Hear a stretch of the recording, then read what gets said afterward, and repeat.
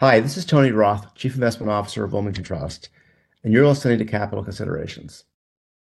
Summer is upon us, and since oceans cover more than 70% of our planet, many of us are likely enjoying any number of water-related activities, such as boating, fishing, or like me, simply laying on a beach. Beyond summer fun, oceans play a significant role in our lives and the global economy. They drive weather, help regulate temperature, and serve as a vital source of sustenance, transport, and commerce. They even present one of the greatest potential hopes for combating climate change, which is using the ocean as a carbon sink to pull carbon out of the atmosphere and into the oceans. To help you better understand the role oceans play in a blue economy, we are revisiting our recent two-part series with Dr. Peter Menocal, Director of the Woods Hole Oceanographic Institution.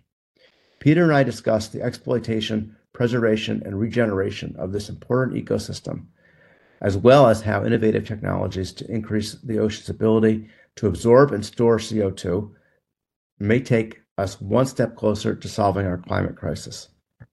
I hope you enjoy this important topic. Look for new episodes of Capital Considerations in the coming weeks. This is Tony Roth, Chief Investment Officer of Wilmington Trust, and you're listening to Capital Considerations. We're back with Dr. Peter Menocal, the President and Director of the Woods Hole Oceanographic Institution, as I mentioned in the first episode, known as WHOI.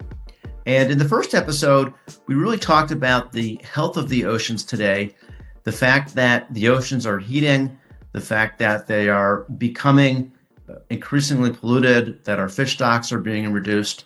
But at the same time, we concluded with some hope in the first episode around climate change specifically. Peter highlighted for us the very large proportional quantity of carbon that's stored in the world's oceans relative to the atmosphere, and hinted at the possibility that the oceans may be able to store additional carbon without having negative implications for the ocean, and that could potentially help to arrest or maybe even at some point reverse climate change, which is primarily caused by these greenhouse gases, carbon dioxide by far being the greatest contributor to global warming. Also, as with every episode, I want to remind everybody that Wilmington Trust is politically neutral and we take no side one way or the other on any of the issues that we are discussing from a political standpoint. So with that, Peter, Dr. Menocal, we're so happy to have you again for our second episode. I'm happy to be here, Tony. Thanks for having me again. I think the place to start, Peter, is to draw an important distinction, which is that on the one hand, we talked about the fact that the ocean has absorbed, let's call it 90% plus of the energy that's come into the planet and been trapped in the planet that has contributed to global warming. And if we didn't have the oceans to absorb that energy, the degree of global warming we'd have would be vastly greater because that energy would be stuck in the atmosphere instead of going into the oceans. That would make it appear as though there's sort of a zero-sum relationship between energy going into the oceans versus energy going into the atmosphere. Either way, you're going to end up with a warmer planet.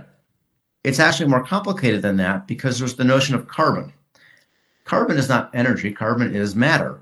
From a very layperson's perspective, and I'm sure I'm going to mess this up dramatically, is the idea somehow that energy can come into the planet and be converted to this inert, harmless carbon and sit in the ocean rather than warm up the atmosphere? Let's start at the beginning, which is really why is carbon dioxide a greenhouse gas? And it's a triatomic molecule, CO2, so a carbon and two oxygens.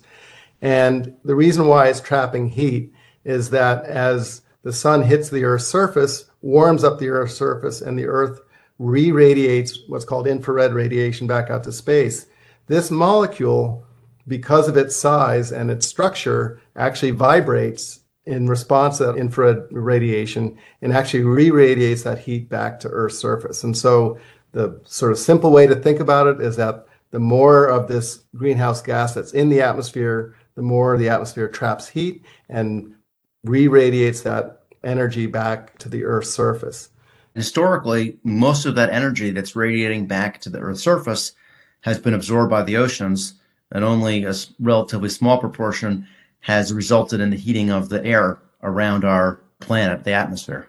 That's right. So over the last century and a half of the Industrial Revolution, as carbon dioxide is built up in the atmosphere has trapped more heat, re-radiated it back to the Earth's surface. Well, 3/4 of the Earth's surface is ocean, and the ocean is very well mixed. And so the ocean has taken up 90% or more of that excess heating. Interestingly, the ocean has also taken up about a third of our carbon emission since the Industrial Revolution. So the ocean is actually this natural sponge for carbon dioxide. The ocean's ability to take up that carbon is something called the solubility pump, and it's just the fact that as you build up more carbon dioxide in the atmosphere, it pushes like a piston into the ocean. And so crashing waves and the bubbles that go into the ocean dissolve that carbon into the surface of the ocean, and the oceans take up about a third of every pound of carbon we put into the atmosphere.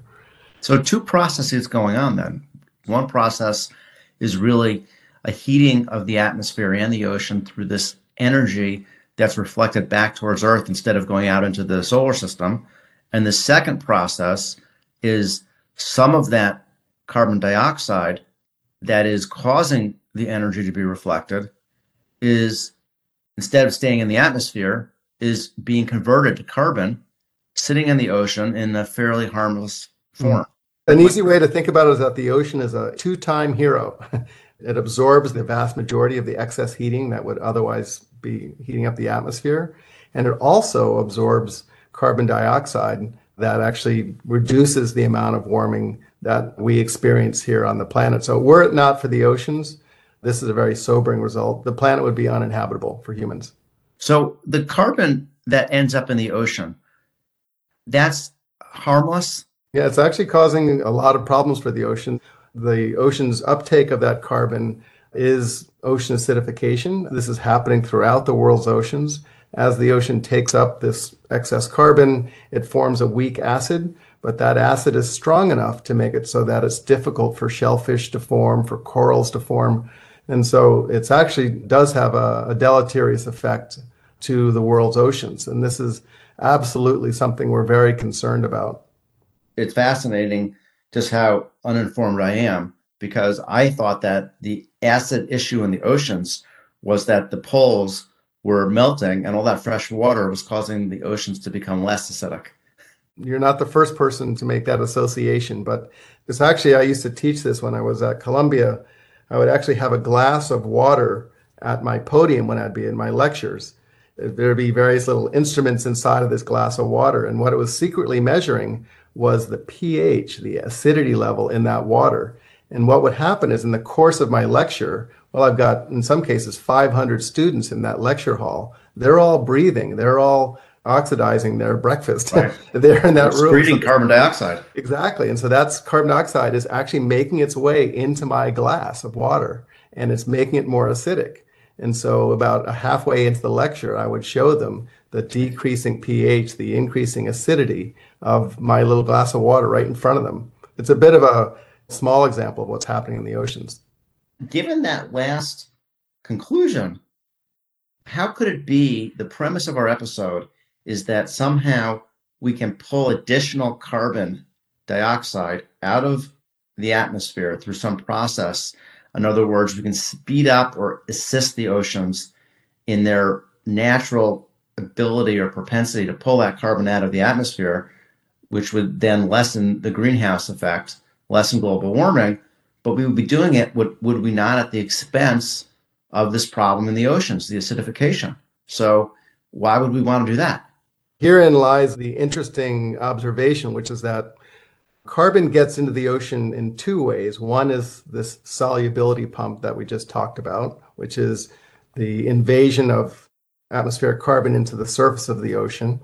But the reason that the ocean has 50 times more carbon in it than the atmosphere, in other words, it's the largest exchangeable reservoir of carbon on the planet, the reason that exists is because the ocean is a living fluid. It has life and algae, and the growth of that organic material in the ocean acts as a carbon pump, a biologic pump that captures carbon from the surface, and then that dead material rains through the water column, passes through a zone. It's about a half a mile deep in the ocean called the twilight zone. This is a place where the carbon is metabolized by bacteria and turned into dissolved carbon.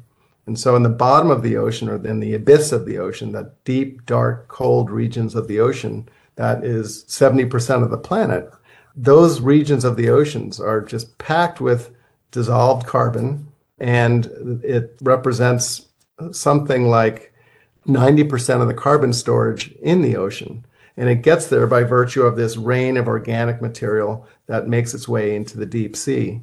That carbon, when it gets to the bottom of the ocean, has what's called a residence time, the time it takes for that carbon to actually make its way back up to the atmosphere, of centuries to millennia. So in other words, this biologic pump is pumping carbon to the bottom of the ocean naturally, and it's stored there safely, naturally, for hundreds to, in some cases, thousands of years, for example, in the deep Pacific. So we're looking into, can that natural ability for the ocean to take up carbon and safely store it at depth, are there ways to enhance that process or even reverse the ocean acidification? And we can get into how the technology is behind that. Yeah, so let's do that. I want to make sure that all of our listeners understand that there's a way to get that carbon dioxide, or that carbon that comes from the carbon dioxide, down to the bottom of the ocean without further acidifying the ocean. The acidification is happening in the surface of the ocean because the atmospheric carbon is dissolving the surface of the ocean, making a weak acid. In the case of the biologic pump, organic organisms, so algae and fish and the like, are taking up that carbon and turning it into organic tissues. That forms the base of the food chain in the sunlit portions of the ocean. And then fish, just like people, they pass on, and that material rains through the water column very slowly. In fact, if you go down to this depth, about a half a mile into the ocean, it's what we call the twilight zone. If you were to flick on the lights, it would be like a snowstorm. So as that carbon makes its way into the deep ocean, it gets further degraded by bacteria, and it turns back to dissolved carbon in the deep ocean. That is the way in which the oceans are just packed with carbon. That's the process by which the ocean has this excess of carbon, 50 times more than the atmosphere. So analytically, in order for this to work, and I think it's called carbon dioxide removal. That's correct. Yep. CDR. It seems like we need to solve for two problems. One is we need to enhance the ocean's ability to essentially absorb that carbon before it acidifies the ocean and turn it into a biologic. And then the second is we need to go back to the first process, which is the ocean as a heat pump just absorbing carbon dioxide. If we can solve the second thing, which is to say that we can get that carbon to the bottom of the ocean without having the acidification, how can we get the ocean to absorb even more carbon dioxide? Do I have that right? The easiest way to think about this is, why do we need carbon dioxide removal in the first place? For example, we can grow trees on the land surface, and that can be used to take carbon out of the atmosphere. There's another process called direct air capture, and there's a plant in Iceland that was recently developed by a company called Climeworks. Well, those processes are actually harder to do and harder to scale than people would imagine. That plant in Iceland, for example, that takes up carbon dioxide, direct air capture, it takes up about 3 seconds of annual emissions per year.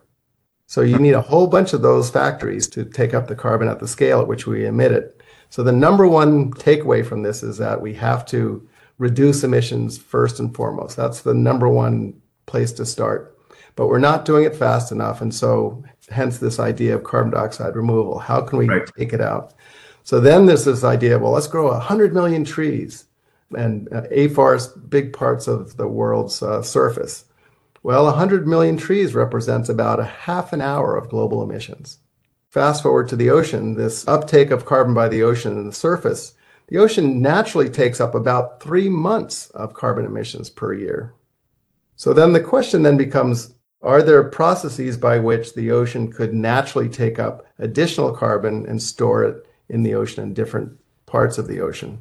A National Academy study was convened about a year ago, looked at the 3 leading ideas, and I can briefly review those. One is growing kelp, so intentional fields of kelp, if you will, in the ocean. They grow, they're bundled, and they can be sunk down to the bottom of the ocean where they can reside, and they degrade very, very slowly. And remember, carbon is down there, is securely stored at the bottom of the ocean, let's say 3 or 4 miles deep in the ocean, for centuries to millennia. So it basically buys you that much time. So if the kelp is in the bottom of the ocean, how could it cause the surface of the ocean as that absorption pump to absorb more carbon dioxide? By actually deliberately growing fields of kelp, if you will, that's organic matter. If you take that organic matter that's captured the carbon from the surface ocean and then physically move it to the bottom of the ocean, to the abyss, you're literally taking that mass of carbon out of the atmosphere because that carbon originally came from the atmosphere. So you'd start by putting the kelp on the surface. It would absorb the carbon dioxide, and then you would move the kelp to the bottom of the ocean before it could actually acidify the ocean. So you'd be solving two problems at once. You'd be capturing the carbon, you'd be increasing the ability of the ocean to capture carbon, and you'd be doing it in a way that does not acidify the ocean. Right. It actually would counteract the ocean acidification. Now, before we get into any other ideas, I just want to make sure your listeners understand that I'm not advocating for this. And in fact, there are companies that are already doing this. My concern as the head of the Woods Hole Oceanographic is that we need to have sort of a carbon cop. We need to have an organization that's paying attention not only to the viability of these technologies, but also whether they're a net positive or net negative to the ocean. What are the unintended consequences? And this is why we need an independent research organization to observe and monitor this process. So it could be that one day you would advocate for it, but you're not there yet, is what you're saying.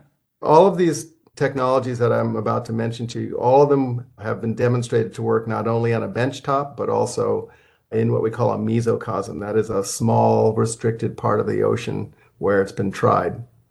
And with respect to the first technology, which is seeding the surface of the ocean with kelp and then sinking it, essentially, and I'm sure I'm being overly reductionist and crude. No, that's good enough. Okay. So that first technology, if you were to conclude that the net impact on the ocean was in fact not negative, and obviously the net impact on the atmosphere is very positive, how scalable do you think that might be? This ability to grow kelp at scale, we're talking a really massive scale. I mean, 1 billion tons of anything is a lot. Growing kelp at that scale has never been done. But just to give you an idea, if you were to build a kelp growing facility around the United States, occupying the full EEZ of the United States, exclusive economic zone, that would represent about 1 billion tons, 1 gigaton of carbon per year. And that's obviously not something we're going to do, nor something we should do, but it gives you an idea of the scale of the challenge. Why couldn't we just grow enough kelp out there so that it would just multiply, sort of like a horror movie, but it would be a positive weed, and then it would help the atmosphere? Imagine that this is done and the weed is actually not beneficial, that it's actually a net negative. And first of all, you have to document that, but then you have to make sure that that technology is not pursued. And that's Right. really the role of an independent oceanographic institution, is to make those observations, to do that monitoring, to be the arbiter, if you will, to be the observer of these really sort of large experiments that are being considered. And I just want to start out by saying, the reason that we're even considering carbon dioxide removal, whether it be terrestrial or marine, is because we have so delayed action on reducing carbon emissions that now carbon dioxide is required to stay under this threshold of warming that we're desperately trying to avoid. One of the reasons that so much attention is focusing on this is just the sheer urgency of the need. We've talked about kelp. What's number two? The second is one that's maybe a little bit harder to describe, but indeed works very well, which is called alkalinity enhancement or alkalinity management. Mm-hmm. And the oceans are, of course, salty. And it's actually by virtue of that salt that the ocean actually can take up carbon and store it at the sheer magnitude that it does. It's attributable to a process called alkalinity, which is the opposite, if you will, of acidity. And the oceans are naturally alkaline. The pH of the ocean water is about 8.1 on the pH scale. Remember, 7 is neutral. So because the oceans are slightly alkaline, that makes the oceans a net sponge for carbon just from the pure physics and chemistry of the ocean. So the idea of alkalinity enhancement is, as you can imagine, increasing the alkalinity of the surface of the ocean. That actually offsets the acidity of the ocean and makes the ocean a chemical sponge for carbon dioxide. So basically, I go out, I buy some baking soda, and next time I go to vacation on the Caribbean and I go snorkeling, I just sprinkle my box of baking soda. I've done my good deed. Sort of, but yes, that's correct. I mean, that's certainly in principle the idea behind it. So it's basically like a Tums or an antacid for the oceans. The interesting, even fascinating thing is that it works. Some recent experiments have been conducted in the open ocean, and there's actually a co-benefit, which is that as the oceans have become more acidic, the shell fisheries have suffered because they're basically having to build up shells in a more acidic ocean. Well, alkalinity enhancement actually makes the oceans more alkaline, makes shellfish grow stronger and more robust shells. And so it actually supports shell fisheries and corals. So what's the scalability and cost, and what's the externality of that process? You have to put some energy into doing this, which itself is going to create emissions. How would you summarize for us the prospect of this particular avenue? So, Tony, what we know is that the chemistry of this is very robust and very well known. What we don't know are the unintended consequences and the scalability. What we are doing actually right at this moment, we were just actually recently funded through an international competition to actually try this at scale in the northwestern Atlantic Ocean. The idea here is to not only track the efficiency at which this process can work and how quickly it can be scaled, but also to monitor the unintended consequences, the impacts on other aspects of the ecosystems to make sure that there are no adverse impacts. That's actually happening right now. And this is just one of several smaller, not at full scale experiments to assess the viability of the process, but also the efficiency and also the impacts on ecosystems. It's easy to understand how all that kelp could be deleterious for marine life and objectionable folks that might live on the coast and such. Mm-hmm. Again, as a totally uninformed layperson, the alkalinity idea seems to be inherently perhaps less damaging. If it turns out that it doesn't have a net effect on the ocean, without getting into the technicalities of it, is there reason to believe that it could potentially be done at a scale where the net impact on the climate is going to be positive when you consider the externalities that go into actually doing this type of thing? So when we've done those kinds of economic analyses, the number is beginning to approach something like $100 a ton or less. And that's the current strike price for carbon on the global exchange right now, or actually on the European exchange. Another factoid that's interesting for people who haven't heard it is that we currently emit about 37 billion tons of carbon dioxide into the atmosphere every year from human activities. And if you just do the math and say, okay, at $100 a ton, which is the current strike price on the European market, that's a $3 to $4 trillion per year underrealized economy. It's a massive economy. And the current value of the global carbon market is something like 0.8 trillion or 800 billion. This is a market that is obviously emerging, it's expanding, but it's nowhere near realized. And so this is the concern, is that with such a big economic driver, there's going to be a need or a call to enhance these technologies. And so that's all the more reason why we have to lead the research and the technology to understand whether this is a good or a bad idea. Again, the smartest thing for us to do is just not put the carbon there in the first place. Of course. So let's look real quickly at the third potential that you decided to highlight for us today. The third technology or approach that's being considered, and again, this is coming from a National Academy study that was conducted last year. In fact, one of our scientists participated in it. And actually, he's someone who's leading the research internationally on this third technology, which is called ocean iron fertilization. And it is not dumping iron filings into the ocean, as sometimes people think. It's using a soluble form of iron. Iron actually acts as what's called a micronutrient. The iron actually serves to help organisms build proteins for their structures. And there are vast regions of the ocean that are what we call high nutrient, low chlorophyll oceans. These are places where there's tons of nutrients, but not that much life in the ocean. And what was discovered about 20 or 30 years ago is that the one limiting factor to the productivity, the vitality of those parts of the oceans is iron. It's missing iron.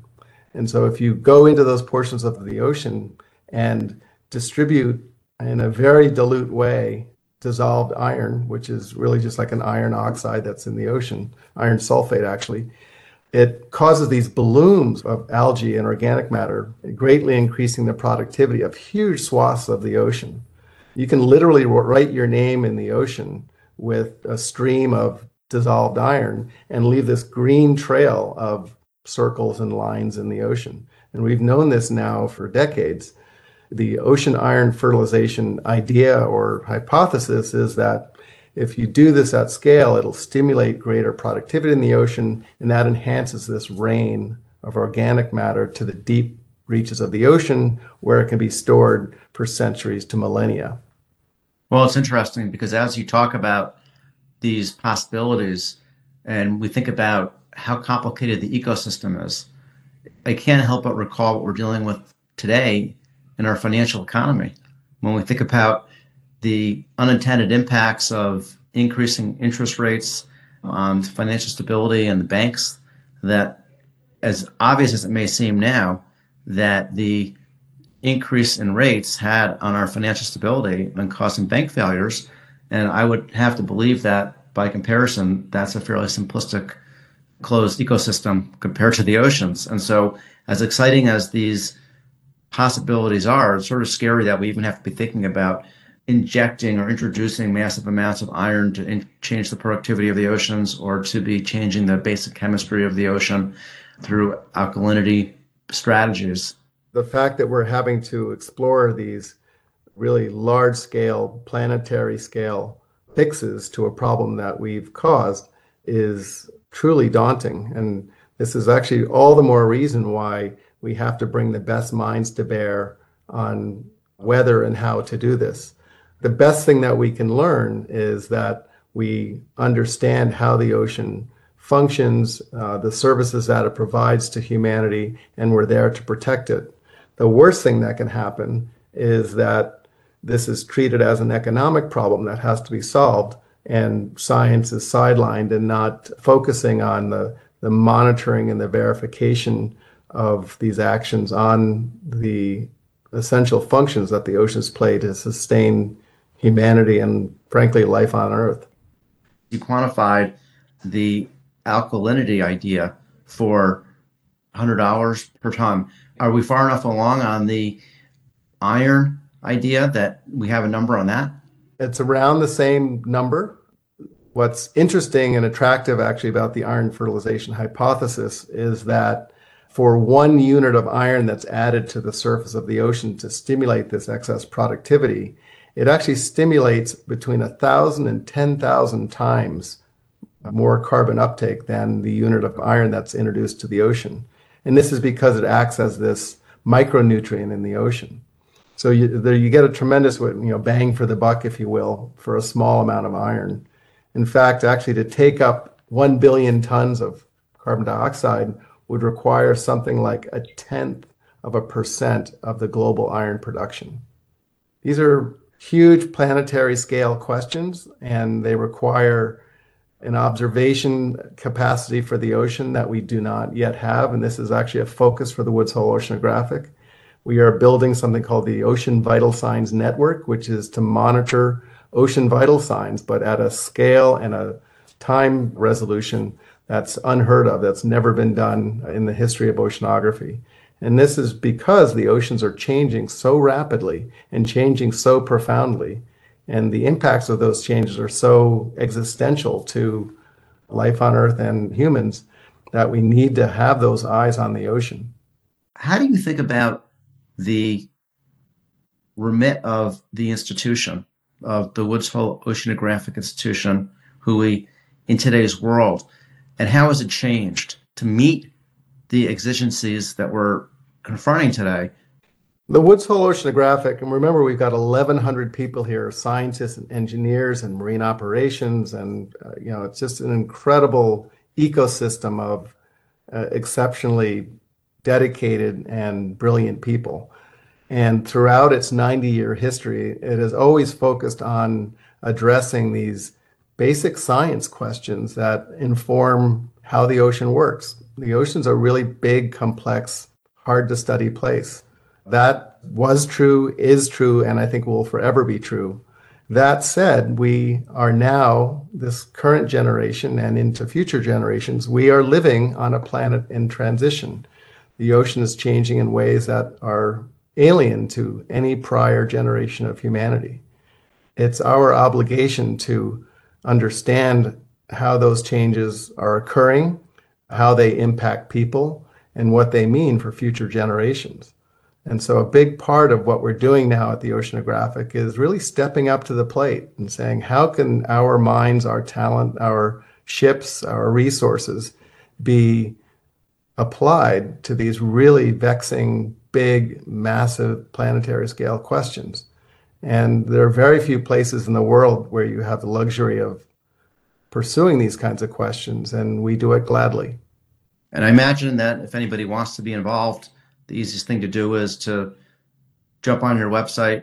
Lots of ways to get involved. Yep. And Tony, I just want to thank you for the invitation to join you on these 2 episodes and for your years of dedication to the Woods Hole Oceanographic. Well, thank you so much for being here. It's really our privilege to have you, Peter. I want to thank our listeners, and I want to remind everybody, you can go to wilmingtontrust.com for a full roundup of all of our latest investment and planning ideas.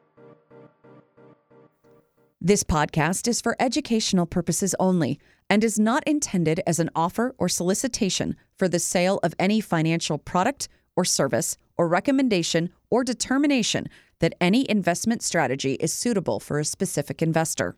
Investors should seek financial advice regarding the suitability of any investment strategy based on the investor's objectives, financial situation, and particular needs. The information on Wilmington Trust's capital considerations with Tony Roth has been obtained from sources believed to be reliable, but its accuracy and completeness are not guaranteed. The opinions, estimates, and projections constitute the judgment of Wilmington Trust as of the date of this podcast and are subject to change without notice.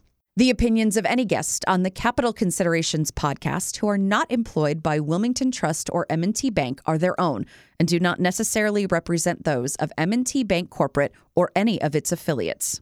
Wilmington Trust is not authorized to and does not provide legal or tax advice.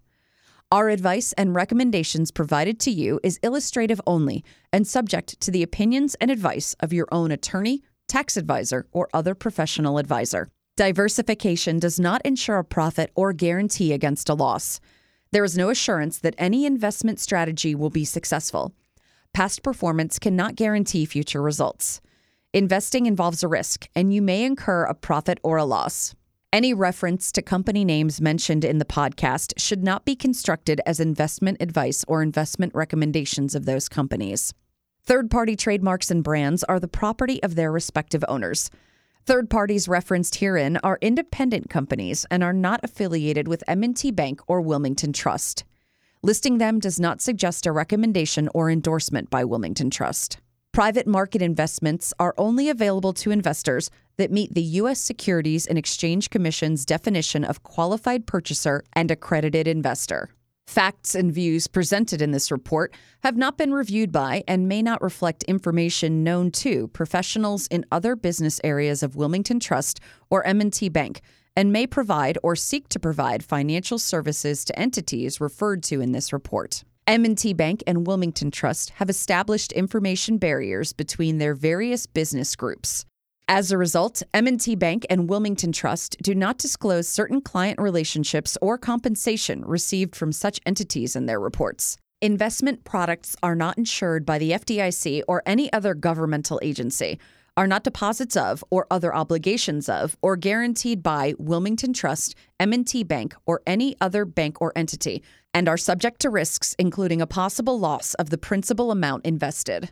Wilmington Trust is a registered service mark used in connection with various fiduciary and non-fiduciary services offered by certain subsidiaries of M&T Bank Corporation, including, but not limited to, Manufacturers and Traders Trust Company, M&T Bank, Wilmington Trust Company, WTC, operating in Delaware only, Wilmington Trust N.A., WTNA, Wilmington Trust Investment Advisors, Inc., WTIA, Wilmington Funds Management Corporation, WFMC, Wilmington Trust Asset Management, LLC, WTAM, and Wilmington Trust Investment Management, LLC, WTIM. Such services include trustee, custodial, agency, investment management, and other services. International corporate and institutional services are offered through M&T Bank Corporation's international subsidiaries. Loans, credit cards, retail and business deposits, and other business and personal banking services and products are offered by M&T Bank, member FDIC. Copyright 2023 M&T Bank and its affiliates and subsidiaries. All rights reserved.